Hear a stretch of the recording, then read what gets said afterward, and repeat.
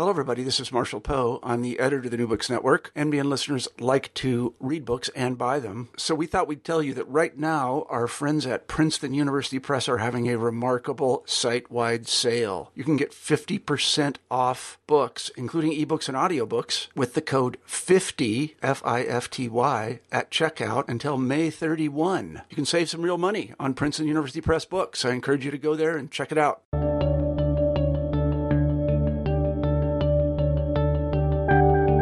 Welcome to the New Books in History podcast. I'm Christine Lamberson, and I'll be your host for this episode. Today, I'm speaking with Akinyele Umoja, who is a professor and chair of the Department of the African American Studies at Georgia State University. We will be speaking about his new book, We Will Shoot Back: Armed Resistance in the Mississippi Freedom Movement. This book was published by New York University Press in 2013. Welcome. Thank you for joining us today. Thank you for having me, Christine. And it's Akinyele. Thank you. I'm sorry for my mispronunciations there. I wondered if you could start by telling us a little bit about yourself and where you're from and how you came to be a scholar and a historian. Wow, that's a long story. But I'm originally born in Los Angeles, California. My parents both have interesting histories as far as I'm concerned. But my father was a minister. He actually was a sharecropper when he grew up in the Mississippi Delta. And some of the inspiration from the book comes from the fact that he was a sharecropper, but he told me a story when he was a young man that he saw a black man's body hanging from a water tower. The black man had been lynched. And my grandfather went to get a rifle to shoot the first white person he saw after seeing this black man's body who had been lynched. And the family tackled my grandfather and disarmed him because they were fearful that the whole family would be lynched if my grandfather had retaliated. But hearing this story as a young person, it kind of, I was interested because I never heard of blacks in the South. Growing up in California during the time I grew up, and I'm 60 years old now.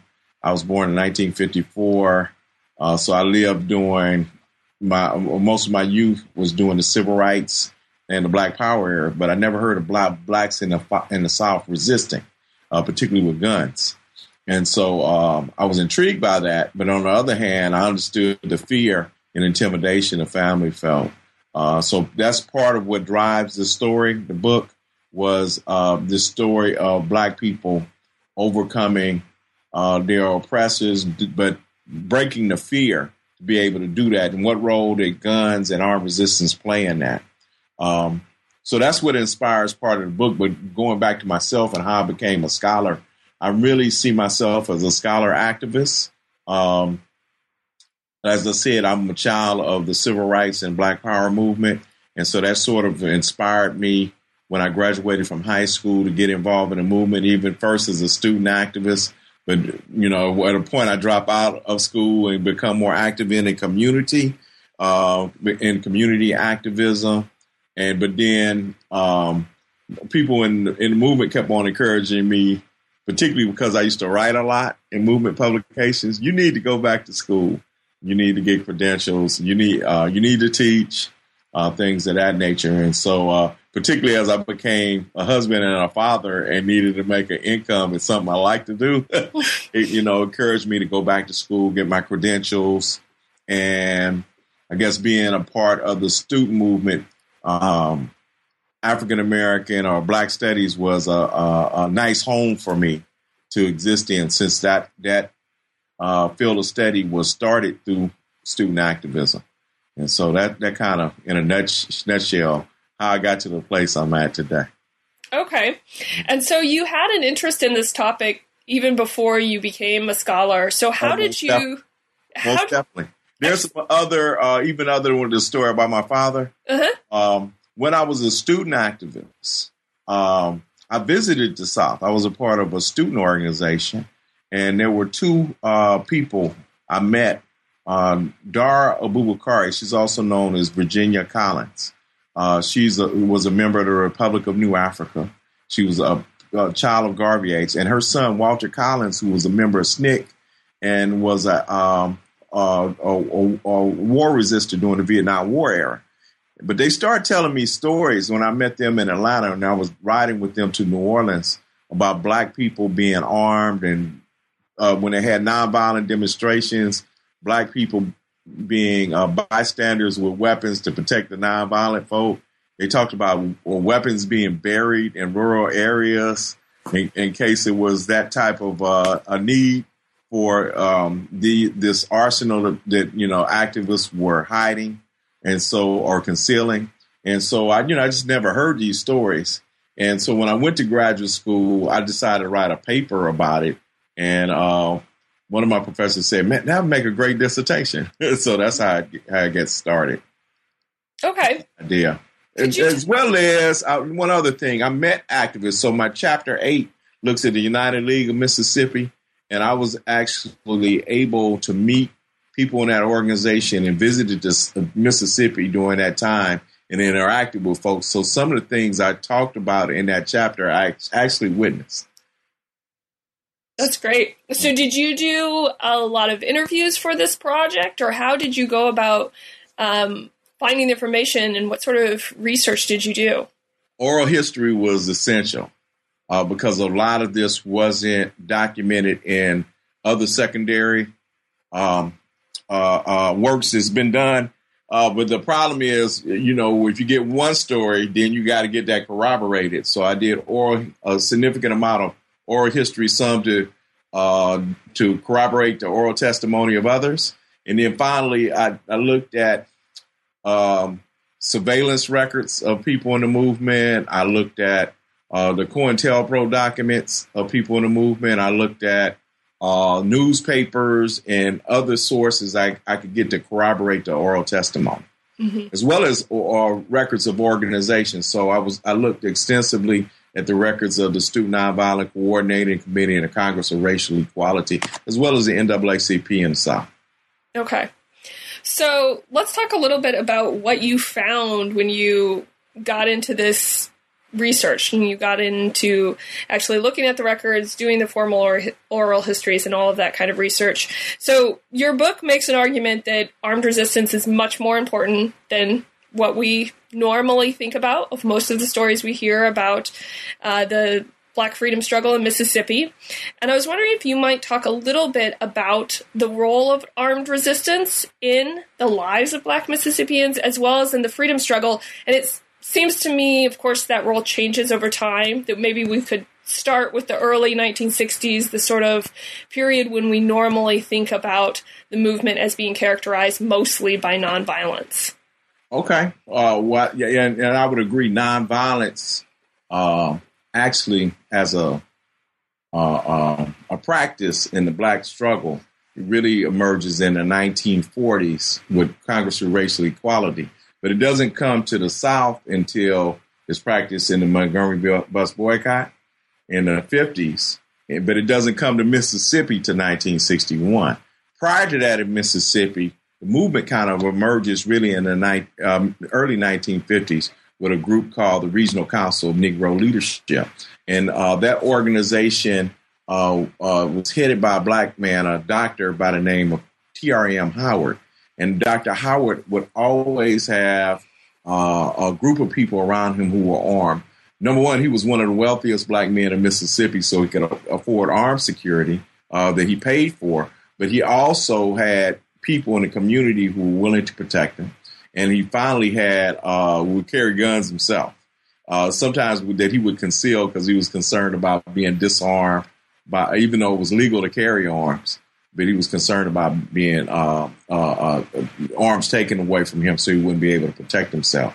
One of Dr. Howard's lieutenants was Medgar Evers, who was also known to be armed. Medgar Evers, though, would oftentimes, particularly after he became a national representative of the NAACP in the state, or the state representative paid by the national NAACP, he was more conciliatory about his carrying a weapon, so he didn't talk about it as much. But some of the nonviolent activists I interviewed said that Medgar Evers would say they were crazy if they weren't armed. But that just shows in the early 50s, there was a practice of carrying arms. In the 1960s, in 1961, you have Bob Robert Moses, the legendary activist who was the first proclaimed nonviolent activist who would come to Mississippi. And oftentimes there was a little tension, at least early on, between Bob and some of the local activists, indigenous activists there. One particular man by the name of E.W. Steptoe, who Bob and Mr. Steptoe would get into these debates about whether Mr. Steptoe should be armed or not. And Bob thought that, he wanted to debate, but Mr. Steptoe just didn't talk about it anymore and hid the guns from Bob. But that, I think Bob found out after a while that you had to, particularly SNCC's strategy following from the great Ella Baker, of relying upon the local population and taking leadership from them. He found that they had to rely upon local people for their protection, number one, but also that local people weren't going to change and local people weren't necessarily going to be nonviolent. As Bob would say, when I interviewed him, he said local people carried the day. And so they carried the day in terms of how guns were going to be used and what role they were going to have in the movement in Mississippi. And actually in Mississippi, there wasn't a lot of nonviolent direct action. There was some, but there was a lot of concentration on organizing communities and preparing people to participate in voter registration efforts. So it wasn't the same amount of demonstrations that you might have seen in other places, but more emphasis on organizing. And because of that, most of the self-defense was emphasized on protecting people's homes. I thought I had turned that off. Protecting people's homes, protecting individuals in the movement, and protecting institutions like churches and other institutions, the freedom houses and other institutions of the movement. And so even enterprises, there were certain entrepreneurs who would support the movement. For instance, in Macomb, Mississippi, you had a woman who had a restaurant and she allowed movement people to eat there for free. So those type of institutions were protected by community folk. And would you say that this armed resistance was effective? Oh, most definitely. I argued that the organizers would not have been able to organize around voter registration they would have been able to survive. They would have been driven out of town without the armed resistance. I also argue this in the book, that after 1964 in Mississippi, there's a movement there's a change. Prior to that, people were more conciliatory about the carrying of guns.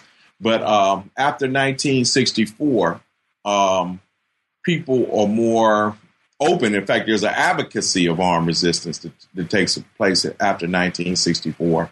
And so there's a change in that. And I think that advocacy to some way, as well as the addition of maybe paramilitary organization in some places, would combine with economic boycotts, I think were most effective in making racial and cultural change in Mississippi. Okay. I want to talk some more about those, but before we do, I was wondering if you might talk a little bit more about those tensions between the nonviolent organizations and the local activists. I mean, as you say, the locals sort of carry the day. But how do you see the effects of those tensions long term on these organizations? Actually, long term, I think that the organizations were transformed. So they weren't exclusively nonviolent. And when I say the organizations, we're specifically talking about the Congress of Racial Equality and the Student Nonviolent Coordinating Committee, which were nonviolent organizations, right? The NAACP never was really a nonviolent organization. In fact, even prior to what we classically call the Civil Rights Movement, they had supported black people who had defended themselves. They had legal support and other support of black folks who were defending themselves. And many of the leaders of the local level people in NAACP carried guns, and it was the way they lived. But SNCC and CORE were nonviolent organizations. But what began to happen is, number one, after the initial tension, they began to rely on local people for protection, and that protection, they kind of relaxed their stance, at least in terms of local people. But then you also began to have within the organization, both organizations, debates about whether they should be nonviolent or not, or members should carry guns or not. So, for instance, in the Student Nonviolent Coordinating Committee in 1964, you have a debate in June in that organization about whether organizers should carry guns or not. And they went back and forth. Some felt they should carry guns or they should not, because they felt that would invite more repression, and they might lose any support they might have from liberals up north or the government if they knew they had guns. Others argued that there were death threats on members of the organization, on local people, and if they didn't arm themselves, they would be wiped out, and the federal government had shown itself unwilling to protect members of the movement. So it was a debate in the organization. It came down to one member of the organization asking a question. This man's name is Charles Cobb, and who's recently written a book on this question of armed self-defense in the movement called That Nonviolent Stuff Will Get You Killed. Okay, but Charles Cobb asked the question, what would happen if a SNCC member is in a room, or in a house, excuse me, and the Klan attacks the house, they kill the local male leader and his wife and daughter in the house, and the gun's laying there, and the Klan is coming in the house. Would I be expelled from SNCC if I pick up this gun and defend Mr. Steptoe's family or Mr. Turnbull's family or whoever that might be? The room was kind of silent. It was kind of tense. Then the great Ella Baker said, she intervenes and said, if SNCC would expel Charles Cobb for defending Mr. Steptoe's family, it's not the organization I thought it would be. So that was a kind of a critical point in this debate. So the organization didn't reject nonviolence, but it was an embrace, again, of self-defense. That the same thing happened in Congress for racial equality. And again, I think my argument is their interaction with people there on the ground, who that's how they're surviving day to day. It has an influence on these younger activists in the organization. And so I think it transforms both groups, and I think that's what's significant.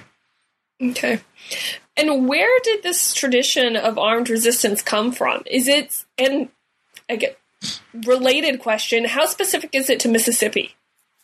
Well, I think it's not just Mississippi, it's Southern. I think similar studies can be made in Louisiana, in Virginia, in Georgia, other places in the South.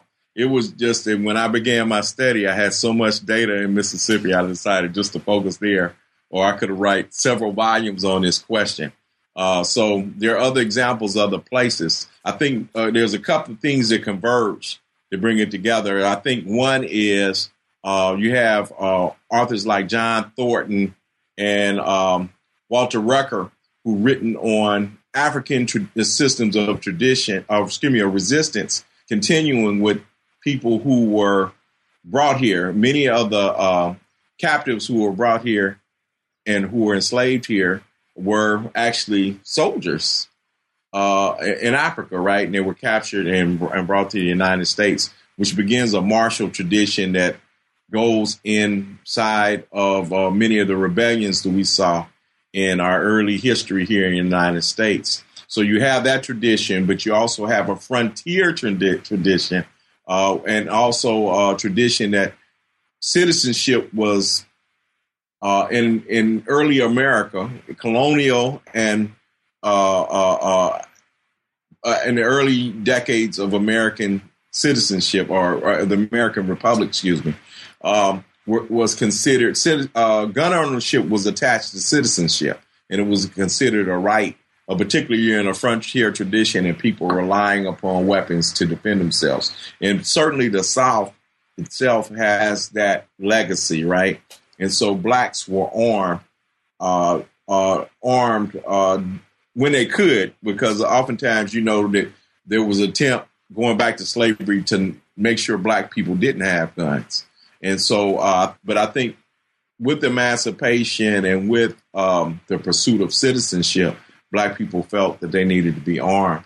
And in that frontier traditions, for instance, I interviewed some elders who said, and there's a black aspect to this. Not only do black people have weapons to hunt, but for instance, I talked to some older women who said that their fathers taught them how to shoot because they were concerned about white rapists. And so it was seen as a means of survival. Outside of even thought of African continuity or influence, and even outside of the frontier tradition, is the people just looking at things basically to protect themselves in a hostile situation. And certainly American South was a hostile situation, a hostile environment for black people during that period. Mm-hmm. And is there also a rural component to this? Is this something that's particularly prominent in perhaps going along with the frontier tradition? Right. Particularly prominent in the rural area. Tradition, it's a rural situation. Mm-hmm. So people, when you don't have a state apparatus that is supposed to provide these things for citizens, and it's not that widely, that's not that extensive, then people feel they have to protect themselves. Mm-hmm. And so, it's connected to that. But in the black situation, you also have the dynamic is even if you had that state apparatus, you can't depend upon it for protection. Right. It might be worse to have that state apparatus there. Right. Okay. Witnessing the day. Right. So after 64, going into 65 and beyond, as you already mentioned, the combination of a more active advocacy of armed resistance or the use of arms for activism, as well as economic campaigns, came together to be pretty effective. Could you talk a little bit about perhaps a particular campaign that you thought was effective or how that worked? Okay, well, I think that strategy was developed in a place called Natchez, Mississippi. Natchez is in southwest Mississippi.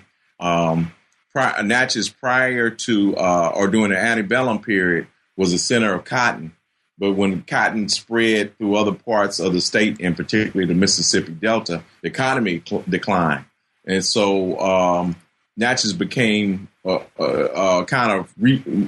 reborn economically when you had several manufacturing industries move to Natchez, Mississippi in the early 60s, late 50s, early 60s. Well, really post-World War II period. And so when that happened, you had population coming to Natchez, black people and white people.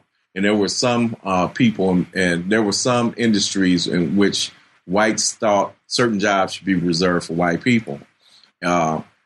With that and with the populations coming there, Natchez had a very high concentration of Ku Klux Klan and other white supremacist activity.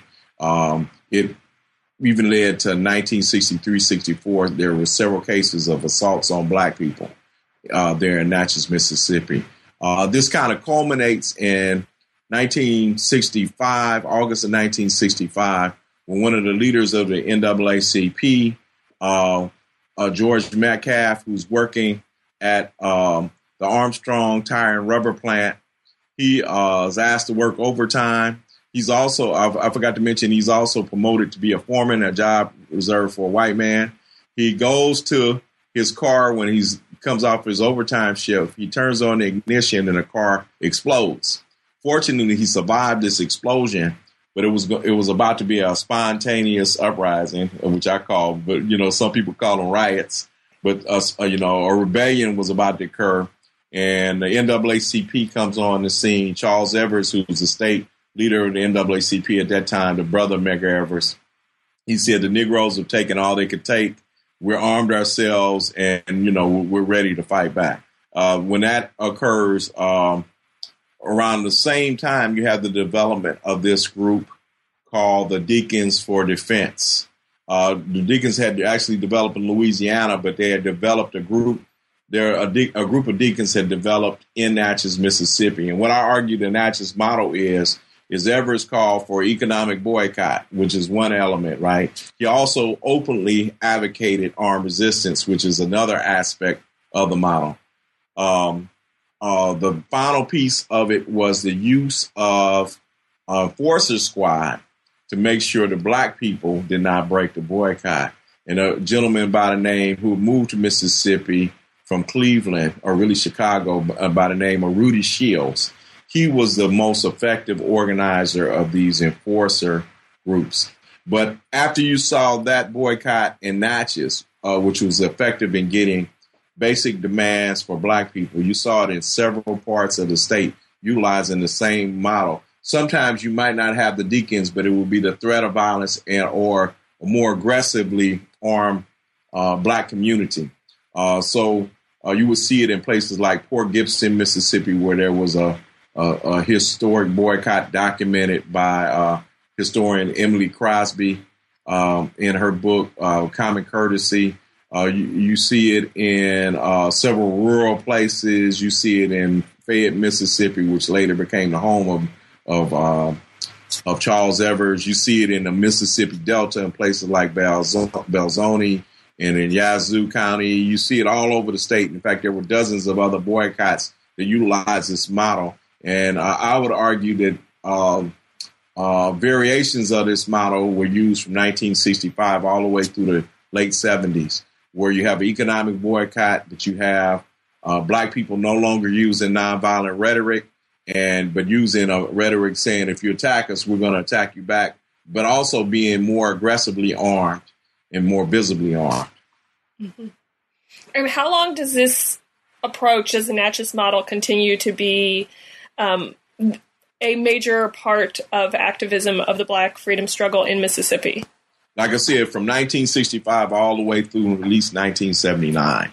Okay. You see it being used. The final place that I think you had major campaigns utilizing that strategy would be in Mississippi, in northern Mississippi, with the United League, in places like Tupelo, where in 1978 and 79, Tupelo, the home of Elvis Presley, was shut down in terms of its financial district and commercial district. You would see it in places like Holly Springs, Mississippi. You would see it in Okolona, Mississippi, that model being used. So I think it had a significant effect, but I think somehow up until this book, historians have missed that pattern and seen how effective it was as a social movement model for Black people in Mississippi. Mm-hmm. And why do you think that is? Why have we missed this pattern? Why don't we talk about it as much? Well, I think until a recent trend of historians, people haven't looked at armed resistance as much. You have books like Tim Tyson's Radio Free Dixie. You have Lance Hill's Deacons for Defense. Of course, I mentioned Charles Cobb's book just recently come out. In my book, they kind of, We Will Shoot Back, they kind of fit a new tradition amongst civil rights historians or movement historians who began to look and embrace armed resistance and look at its efficacy in the movement. It's not just some, It's just not something that happened on the periphery. Mm-hmm. And I think one of the things I tried to do with We Will Shoot Back, this show it wasn't exceptional. Because one of the arguments I made, even with people knowing about Robert Williams or the Deacons, sometimes people think about them as even exceptional, given what happened in the movement. But so I tried to show unsung people and people who are oftentimes attached with SNCC and CORE, but they're not well-known members. They're not spokespersons. They just grassroots folks who kind of complemented their work on a local level to show how this was actually connected to the actual culture of people in Mississippi. And so I think another thing, too, is the latest wave of historians. We've tended to look at the grassroots and local movement a little bit more. Works that precede mine, like John Dittmer's Local People or Charles Payne's, I'm forgetting the name of his book right now, Charles Payne's book on the Mississippi movement. I think they kind of opened the way for others of us, like Emily Crosby, like Hassan Jeffries, who looks at Alabama and looks at Lowndes County. It kind of opened the way for us to begin to look at things more from the bottom up, from the grassroots level. And then you kind of get a different perspective than if you're just talking about Dr. King. You know, that's a whole different element of the movement, right? Who's approaching things maybe more from top down, and their national organizations coming to local communities. We're actually looking at local people themselves. And I think there was a lot of change that happened locally. You know, some historians traditionally looked at major legislative change like the Voting Rights Act. So even when we see the movie Selma, it talks about a change that happened where the Voting Rights Act was implemented. But if you go to Selma today, a lot of people will tell you some of the same conditions in Selma exist today that existed in 1965, because there was this Voting Rights Act, but, you know, the movement on a local level may be focused on these large demonstrations that got media attention, but they didn't focus on change on the ground, right? And change with the municipal government. So, you know, I think our this new wave kind of addresses that, and We Will Shoot Back kind of falls within that tradition. Mm-hmm. So I have another question that's not the precise focus of your book, but you mention in the book that in the earlier debates within SNCC, for instance, that one of the arguments for nonviolence was sort of the optics of the movement, right? The way it will look for white liberals or to the north. Right. And of course, the media is a major part of nonviolence. So what did people think, or how visible was this type of action outside of Mississippi? How much did people in, I don't know, Illinois or Chicago or whatnot know about what was happening in Natchez? Did it make a difference to them? Did armed resistance affect their opinion of the movement? I think it only, it mostly might have made an impact through movement networks. And I think even prior to what we observe in Mississippi, for instance, when we talk about Robert Williams in North Carolina, there were a network of activists, black and white, usually more radical, who would begin to promote the work of his self-defense efforts to fight the Klan in North Carolina in the late 1950s and early 1960s. Similarly, when you had the activity happening, for instance, in Natchez, the Natchez deacons, through their own networks, began to go to California and raise money. But there were more grassroots efforts. They didn't get promoted necessarily in Time magazine or the New York Times. The New York Times might have mentioned some of the armed resistance activity, but it was more like, well, wow, this is a threat, because, you know, blacks are beginning to talk more about guns and, you know, in the South and what's beginning to happen. But it wasn't like the same type of local or day-to-day coverage of their activities you might get, say, like from how the New York Times may have covered Martin Luther King. Mm-hmm. But through their grassroots efforts, they would get support, and blacks in other places will find out what they were doing, as well as it might have been communicated, particularly through aspects of the left, and so they will get support for their activities through that. Mm-hmm. And so, yeah, I think that was where you might have some exceptions. For instance, Jet Magazine did cover the activities of the deacons in Mississippi at several times. But again, as a researcher, too, this is what makes it a little bit more challenging challenging for someone like me. I had to kind of dig deep. I had to interview people to even find out about these things. And so, I will make that argument. Okay. And what about the Black Power movement in Mississippi and the other, I think you earlier called them more paramilitary organizations that are developing in the late 1960s as well? What was their role? How did they fit into the story? Well, this aspect, actually, particularly if you talk about, as I mentioned, after 1965, but I think a lot of this is connected to, in 1964, of course, you have Fannie Lou Hamer and others going to the Democratic Party convention, the National Convention in Atlantic City, and trying to get support from the Democratic Party to seat the Mississippi Freedom Democratic Party. And that doesn't happen, right? They only offered them 2 seats, which Fannie Lou and other grassroots leadership rejected. But it was kind of a signal that we can't really rely on the federal government. And this is coming behind years of SNCC activists, core activists in Mississippi asking for protection, requesting intervention from the federal government, and it not really happening to the level that they wanted it to happen. And so self-defense is kind of something that's embraced because people felt they had to rely on their own efforts to defend themselves. This sort of goes with the trend toward Black power, right? That Black people need to be more self-determining and relying upon their own resources, right? Rather than, as the term they would use at the time, begging the federal government to come down and do something for us. And so it's kind of consistent with that motion. So you have people who are part of that in Mississippi.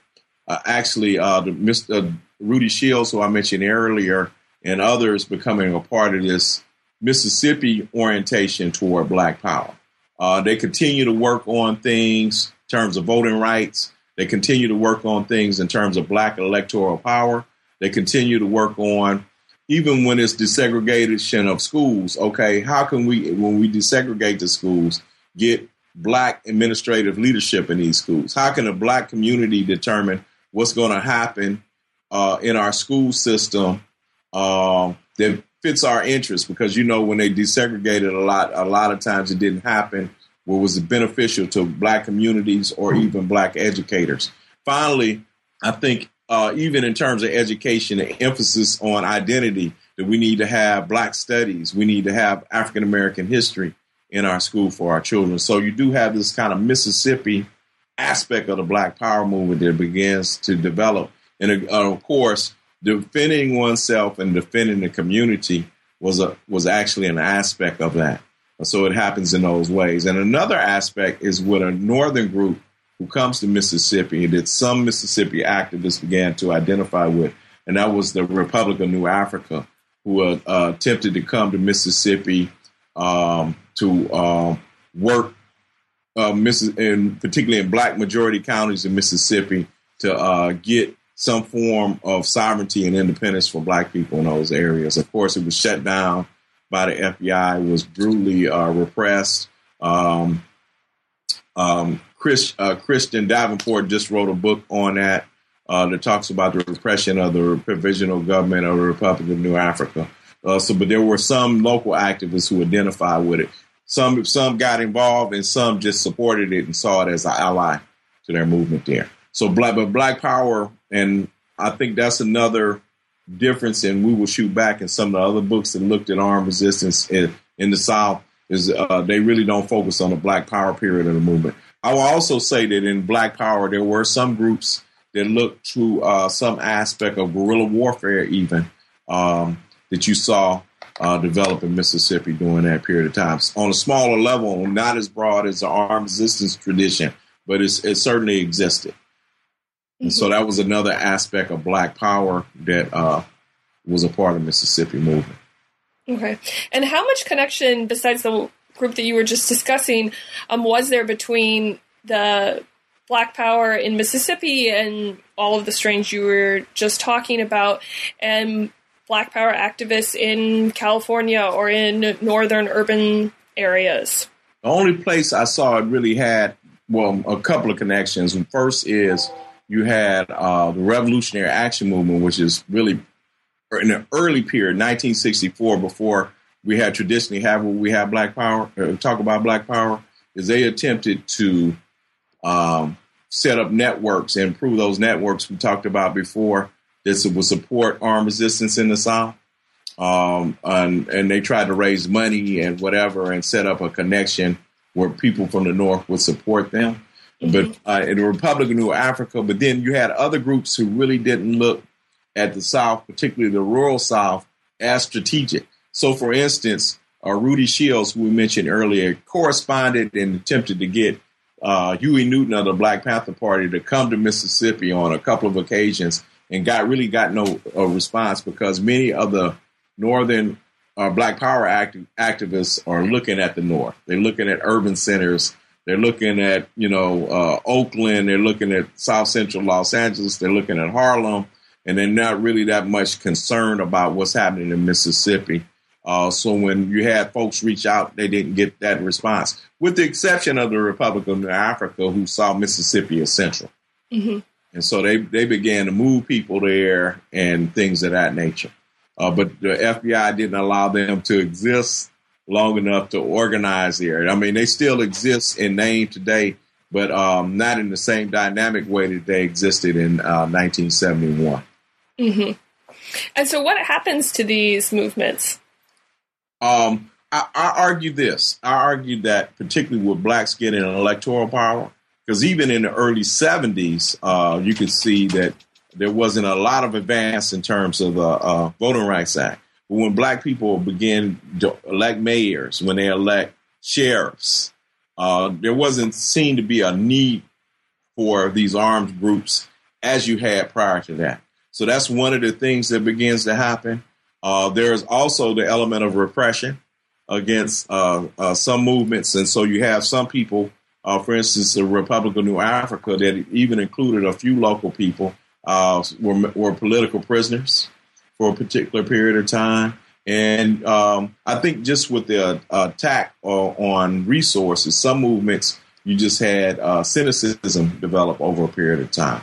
But you have all these things, so the movements didn't exist in the same dynamic way by mid-'70s as they did in the early 70s. Mm-hmm. Like, with the exception, I argue, of the United League of Mississippi, which existed until 1979-80, and then it begins to crumble, I think because of division within the movement itself, I would argue, that it begins to decline in terms of its influence because of its own internal contradictions. Mm-hmm. So I'm curious, as you started out, you talk about yourself as a scholar activist, and I assume you teach as well, right, in your position. So I'm a little curious if you might talk a little bit about how this scholarship influences those other two roles for you. How does this influence the way you teach? I mean, I'm sure, of course, you teach about Mississippi and what happened in Mississippi, right, but how it influences the way you and other historians might teach about the broader idea of the civil rights movement, how it should change our narrative, and then how it influences your activism as well. Well, in terms of my teaching, how I explore it with my students is we look at the historiography, right? We look at how it was previously looked at in terms of armed resistance, how it's changed. And then I might challenge the students to look at competing narratives and evaluate them themselves and see what if there is a change in the narrative, how do the sources influence the change, right? And so we look at it in that way. So they can begin to look for sources in other areas that might change how we look at things. But the importance of the sources and what the sources are saying and how we interpret the sources. So that's one way as a teacher, just to teach them exactly what I felt I did, right?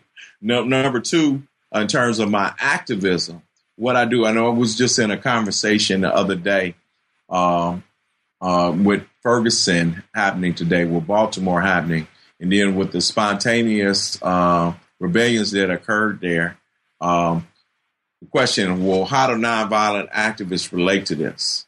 And so we look at how there was tension before, but how there was complementarity. We also look at, sometimes people condemn the spontaneous rebellions, and I show them historically how, for instance, in my book, we talk about a bombing campaign that existed in Macomb, Mississippi in 1964.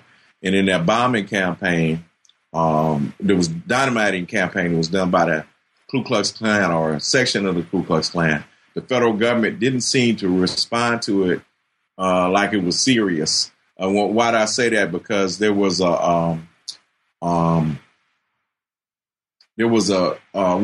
contingent of 12 FBI agents in Macomb. That in the midst of the bombing campaign, it was dropped to 4. And it was only after a spontaneous uprising in Macomb that President Johnson called the leaders of Macomb to come meet with him, and they were able to arrest the Ku Klux Klansmen within 7 days of that meeting. But it was only after the spontaneous rebellion was this seen by the federal government as something serious. So one of the things I argue to people today is when people condemn people who are spontaneously fighting and rebelling is, no, we don't condemn that. As Martin Luther King said, this is the language of the unheard. These people just haven't been organized before, and maybe they could do something a little bit more effectively if they were organized. But no, they're unheard. Let's recognize them for that and try to organize people. And it doesn't have to be where it's in competition with people who are doing nonviolent resistance. In fact, the argument I make is some of the nonviolent resistance we see in a place like Ferguson became spontaneous rebellion because they were attacked by police, right? People with tear gas and things of that nature. And they're just trying to survive out there and make sure that they can make it to the next day. So I think it's a call, should be a call. My research informs it should be a call for more organization of grassroots people to have more effective resistance like we saw in the Natchez model. Mm-hmm.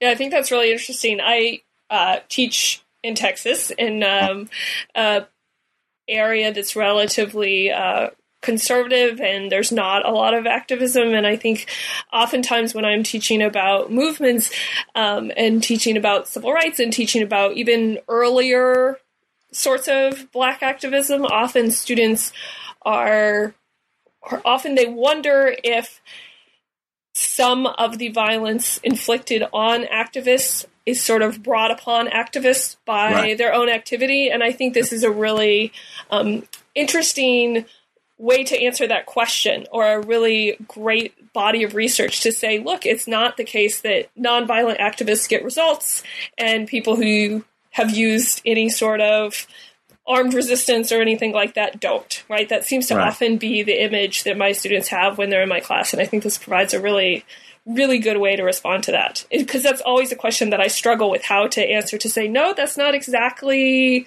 the image, but I don't always have quite the perfect examples to give to them. Okay. Yeah. Thank you. Thank you for contributing that. Yeah. So we've taken up a lot of your time. So our traditional last question is, what are you working on now? Well, what I'm working on now, actually, I'm working on several projects, but one of them is Extending from Mississippi and one of the people who helped me with the book and actually provided the cover for the book was Chokwe Lumumba, who was the mayor of Jackson, Mississippi. He was elected mayor in spring of 2013, but he passed 8 months after his election.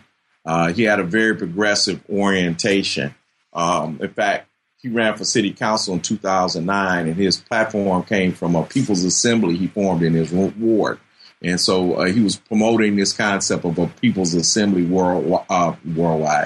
citywide. And then finally, they were pushing the development of economic cooperatives in Mississippi, particularly in Jackson, because, Mississippi is one of the poorest states in the United States. And so, but he passed. So I'm writing a book. Chokwe was a progressive attorney, and he was also an activist himself. So I'm writing I'm not writing a book, excuse me. I'm collecting his speeches and writings to pick the best of them to do an edited volume. But I'm also working with some other scholars do interpretations of his contribution, particularly around his political administration, but his work even prior to that. So we're looking at doing an edited volume on his work. And I'm also working with some folks on a political biography of Chokwe Lumumba. Finally, I'm working on with Dr. Karen Stafford and Jasmine Young. We're working on an encyclopedia of Black Power. So those are some of the projects. I have several others I'm working on. I'm 60 years old, so I'm trying to get it done while I still can. Sounds like you're very busy then. Yeah, trying not to be idle. Very good. All right. Well, thank you so much for joining us today. Thank you.